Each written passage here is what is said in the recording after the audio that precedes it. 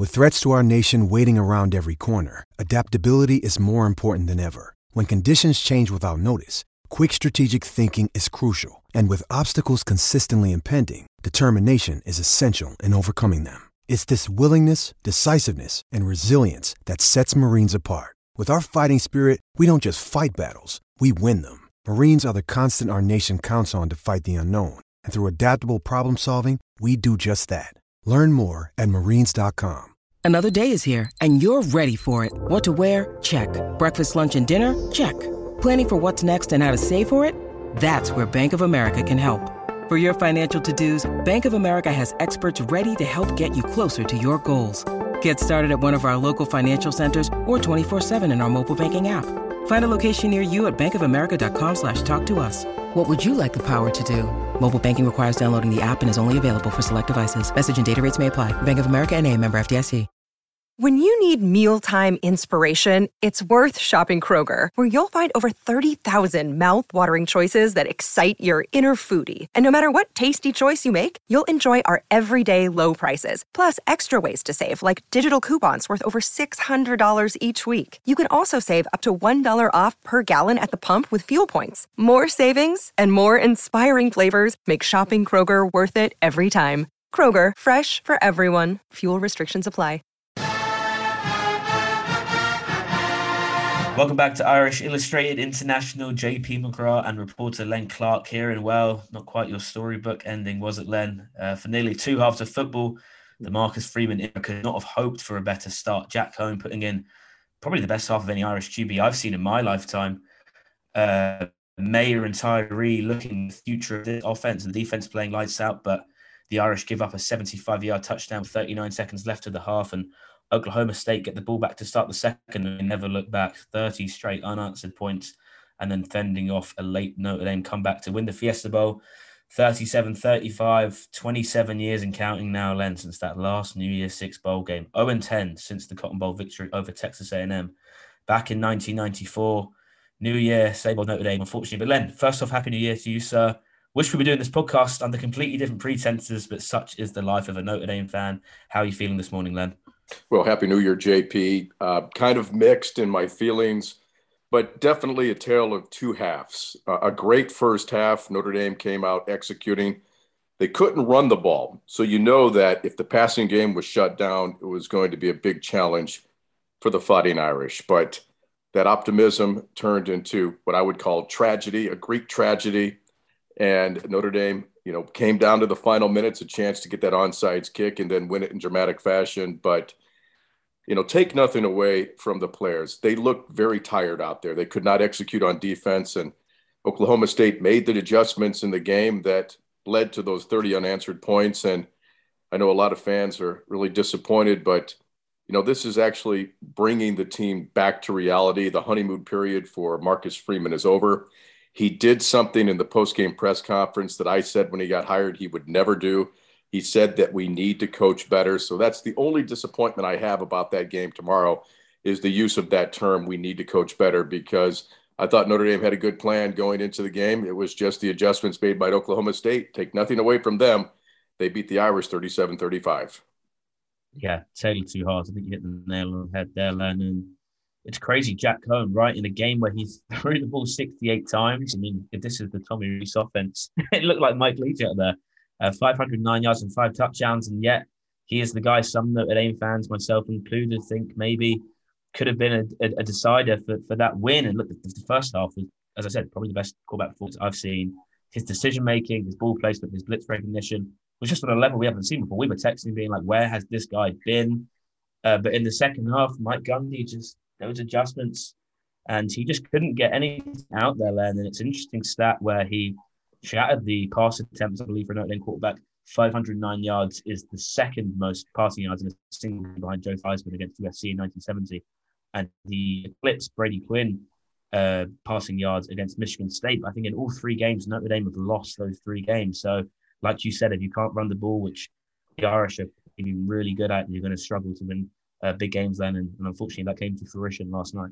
Well, a very entertaining Fiesta Bowl as Jack Coan sets the Fiesta Bowl record for most yards passing, as you mentioned, 509 yards, and nearly eclipsing Joe Theismann record, as you said, set back in 1970. But, Jack Coan, I thought, did a great job. I know we were communicating through the game, are we going to see a Tyler Buchner? We didn't, because Tom Rees had a game plan, and, he's up in the box making those decisions. He sees more than we do, and he thought it was going to be the passing game. We know that Tyler Buchner has struggled with passing, and if the run was being taken away from the Fighting Irish, I think it was the right call to stay with Jack Coan. But disappointment, but more importantly, in talking to the players in the post-game press conference, is that this will make them a little bit more hungry. They had a chance to grab that golden ring, and they just couldn't get it, the brass ring, and they just couldn't grab it. So, that's something that's going to be on their minds. I know the biggest disappointment was not winning the game for the seniors and the graduating players, which is kind of a disappointment. But JP, just really looking at the players in the postgame, especially JD Bertrand, he was spent. And when you looked at the Notre Dame defense at the end of the game, they were gassed. And that's something we have not seen since Matt Ballas instituted the strength and conditioning program. And it had me a little bit perplexed, but it was just the tempo offense that Notre Dame's defense could not counter. And the intangibles win the ball game. Maybe Notre Dame was a better team, but it was better reaction by Oklahoma State that led them to that big comeback. Yeah, like you said, they looked gassed. The first half, they were awesome. Lights out, holding the Pokes to 7 points. But it was that 75-yard touchdown drive to end the first half, and that stuff just annoys me so much. It's a factor we've seen in so many games this year, giving up points before halftime and letting teams back into the game. Virginia Tech, Cincinnati, UNC, all three teams scored late points. Cincinnati went on to win the game. The other two, they were able to win in the end. And I think the defense, like you said, were gassed, and you could see that with the tackling. I mean, the tackling problems were bad. Like, I thought we had left this back in week 3 with those Toledo and FSU games. They just couldn't tackle, couldn't count the amount of missed tackles meant. Like you said, the tempo offense just got that D-line gassed. And in a game where Spencer Sanders threw 4 interceptions against Baylor, I mean, he throws 370 passing yards and 4 touchdowns and leads the game in rushing. And I think that was what was the annoying part defensively, is that when I watched them Oklahoma State, they didn't do anything that they haven't done before. They drop design runs to Spencer to get him in rhythm, and boom, first play of the game to QB draw. He never really looked back. Of course, they were aided by Jalen Warren coming back, their running back. He helped with 82 yards on the ground, but it was really those receivers led. 2 guys we mentioned, Tay Martin and Presley, and going for over 100 yards. Do you think this at all affects what Marcus Freeman's going to do with the defensive coordinator position? Of course, a lot of fans, myself included, thought Mike Elston could be promoted. He seemed to have called the majority of the plays, and unfortunately, he kind of got out-coached. So I'm not sure how much you think that's going to affect some positional changes in this offseason, Len. It'll be very interesting to say. I think Mike Elston will be with the program as far as defensive coordinator. I don't know. But in the next couple of weeks, you're going to see some personnel changes. Most notably, probably the offensive line and wide receivers coach. There's some talk about a linebackers coach coming in. So, everything's on the table right now. But that's Marcus Freeman's decision to make. And I think a lot of pressure is on him to make the right decision right now, because the honeymoon period is over. He's going to have to start making calculated decisions that are going to be beneficial for the program, but also one that's not going to divide a fan base. And just on social media, you saw yesterday, how they've gone from that honeymoon period, and then Marcus Freeman thrown underneath the bus by a few people saying that, no head coaching experience. But in his first game, I thought it was well managed and well coached and a learning experience. It was just a better football program in the second half. But we've talked about it all season long, JP. This is a game of intangibles. I was really hoping that Notre Dame would win that coin toss to see if they would defer. You can see how that coin toss really benefited Oklahoma State. As you mentioned, they scored right at the end of the first half. They come out in the third quarter. They've got the ball. They've got momentum. They score. It's a new ball game. It changed the game. It completely changed the game. It changed the game. You mentioned it, and you mentioned Notre Dame's record under Brian Kelly with even when they've won it taking the ball first. Unfortunately, as Notre Dame with the home team, they didn't really get a chance. And Oklahoma State won the coin toss. I think, as you pointed out, I don't really listen to these sort of knee-jerk reactions from fans on Twitter about Marcus Freeman. Like, listen, the guy came up against Mike Gundy, a very experienced, winning coach who coached his first game at Oklahoma State when Marcus Freeman was a sophomore at Ohio State. He's going to learn from this. I think what was clear for me, when I kind of review these games, I kind of break it up into positional offense and defense, but I have a whole thing here about Tyler Buchner because this was the biggest sort of point for me from this game. Marcus Freeman said in his press conference before the game that he had seen Tyler Buchner do things with the ball that he hadn't seen at the college level. And this is a guy who's been around Jack Cohn all year, Desmond Ridder, even guys down at Purdue. And when I heard it, I thought, okay, that's a positive because for me, it didn't really feel like he had developed at all this year. I get it. It's his first year at Notre Dame. He hasn't played in 2 years. He had an injury and COVID sort of ravaging the California region. He also changed his throw motion, but you kind of didn't see him come. But you had seen him come in all year to give this offense that shot in the arm it needed when it looked dead under Jack Cohn at points. And whether it was his legs, mostly to open up the passing game, but also he did some with his arm. And he didn't come in for a single snap. Now, what this shows for me is that Brian Kelly was the one clearly yanking Jack Cohn out of these games. I think it was a pointed effort from Tommy Rees to keep him in. And secondly, either Marcus Freeman is lying about Buchner's development, or he showed his inexperience as a first-time head coach. Now, he said in the press conference, listen, Jack Cohn in that first half probably swayed him into keeping him in there. And there's no point crying over spilt milk. What happened yesterday is done. But my worries now is if you look towards next season and you look towards that opener in the shoe in Columbus against Ohio State, and you've got a guy like Tyler Buchner who's supposed to be the quarterback for the future, and you're going into the first game of the Marcus Freeman era off the back, first regular season game, I should say, off the back of this loss against this guy, a QB who hasn't started a game all year, against a Jim Knowles coach defense. Jim Knowles just left Oklahoma State. So he's going to come up against that exact same defense. That really worries me. Now, Ohio State in general scare me. Watching them in the Rose Bowl yesterday, Jackson Smith and Jigba against these corners. I mean, we'll go into detail about more of that next year. But remember the reports about Keaton Slovis and Notre Dame reaching out to him. I genuinely think QB is a place where ND must try and get a guy in the portal again. I texted you guys kind of hoping they might entice Spencer Rattler, but I think that's a big worry for next year, Len.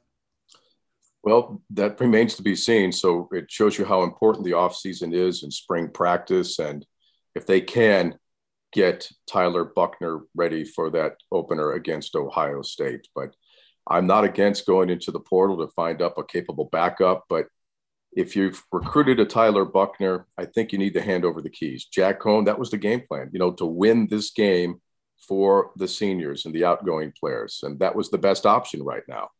But it's a whole new area now. This is last season. The ball game is over. Notre Dame finishes 11-2. I want to preface one thing is that, Notre Dame did score on their opening drive. So even if they did defer, it could have been a different type of a ball game. But no, you bring up some good points. And I think this is going to be the things that are going to have people talking about up until the spring game, until kickoff of the 2022 football season, is the quarterback position at Notre Dame. But I think Tyler Buchner is already in the system. He knows the system. He's got a relationship with Tom Rees. And I think you need to have him have the opportunity to make mistakes, if you will. And hopefully that will be done in the offseason. How about we end with some positives, Len? Because there were a lot of positives in that game. It feels all doom and gloom, but offensively, Lorenzo Styles in a wide receiver room, which could be depleted by next spring. He had a fantastic game, 8 catches, 136 yards and a touchdown, and fingertips away from almost housing that one, which could have completely changed the game. Michael Mayer looking like the Mackey Award winner he is with 2 touchdowns. Still can't believe it, being the broadcasting booth brought it up. How he wasn't the winner, I don't know. And Chris Tyree, of course, it was tough to get the running game going, but his speed, he looks like RB1 at least in the receiving game. He went over 100 yards, and so did Kevin Austin, and maybe his last game in an ND shirt. I mean, Lorenzo Styles for me is the biggest win, but those are all big things. All guys, all key contributors. Maybe Kevin Austin, we'll see, might not come back, but Mayer, Tyree, Styles, all looking great. Those are massive wins for next year, Len. And the positives for me, just the play of Isaiah Foskey, who was really a player who put it on his shoulders and, got that fumble recovered and got Notre Dame back in the ball game. But what really impressed me was the young offensive line with the return of Blake Fisher. Oh, yeah. Really no mental mistakes, really no penalties. they provided the protection to enable Jack Coan to throw for 509 yards. And so that's a positive that you take out of this game moving forward. Yeah, and I think Joe Alt as well at the left tackle spot. If you've got Fisher, Joe Alt, that's your tackle duo for the next 2-3 years. How important is that, especially against going up a team in the Oklahoma State Cowboys who have the most sacks in America? And Fisher hasn't played in 3 months, and he looked as good as ever. You imagine Jared Patterson, that might be his last game as he heads off to the draft, but he can still come back. The interior offensive line is a cause for question. When we kind of break down this year and look onto next, we'll look at that. But I think the most important news of yesterday was not on the game. It was Notre Dame securing the commitment of Peyton Bowen, the safety out of Texas, now making Notre Dame have the number 1 recruiting class according to 247 in the nation. Now, listen, is that class going to stay at number 1 by next December? Probably not. But if you're around that number 4 and 5 range, guess what, Len? You're going to be one of the 4 or 5th best teams in the country. I look at Georgia. They had number 1 recruiting classes in 2019 and 2020. They are now in a national championship. When you look at defensive back recruiting, which you've got to look at, that was probably the biggest area of weakness yesterday, but you've got some 3-star dudes and your best corner is a converted receiver.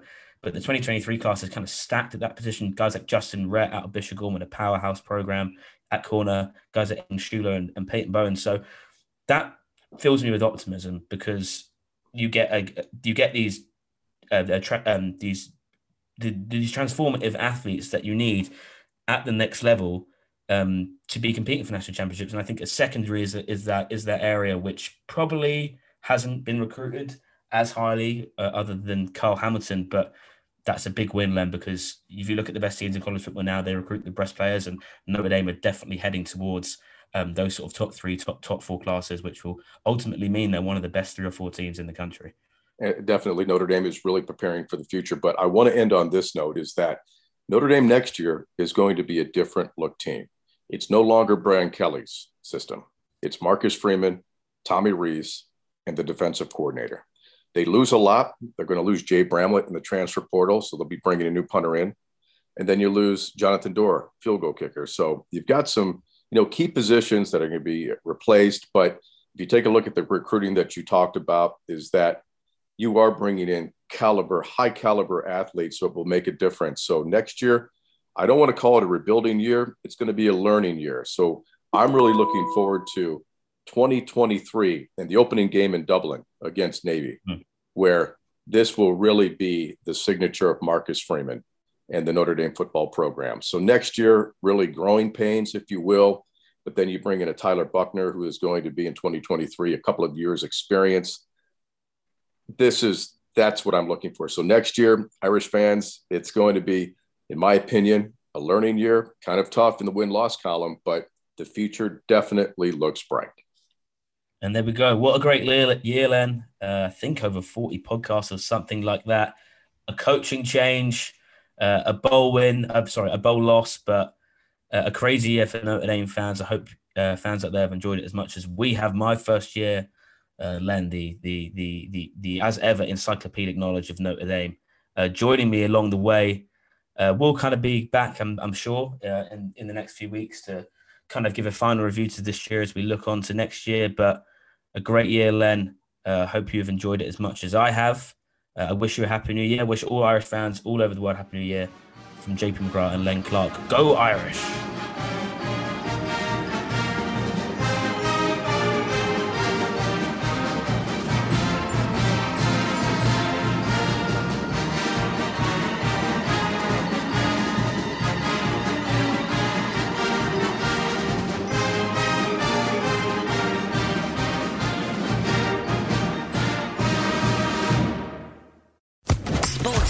Podcast Network.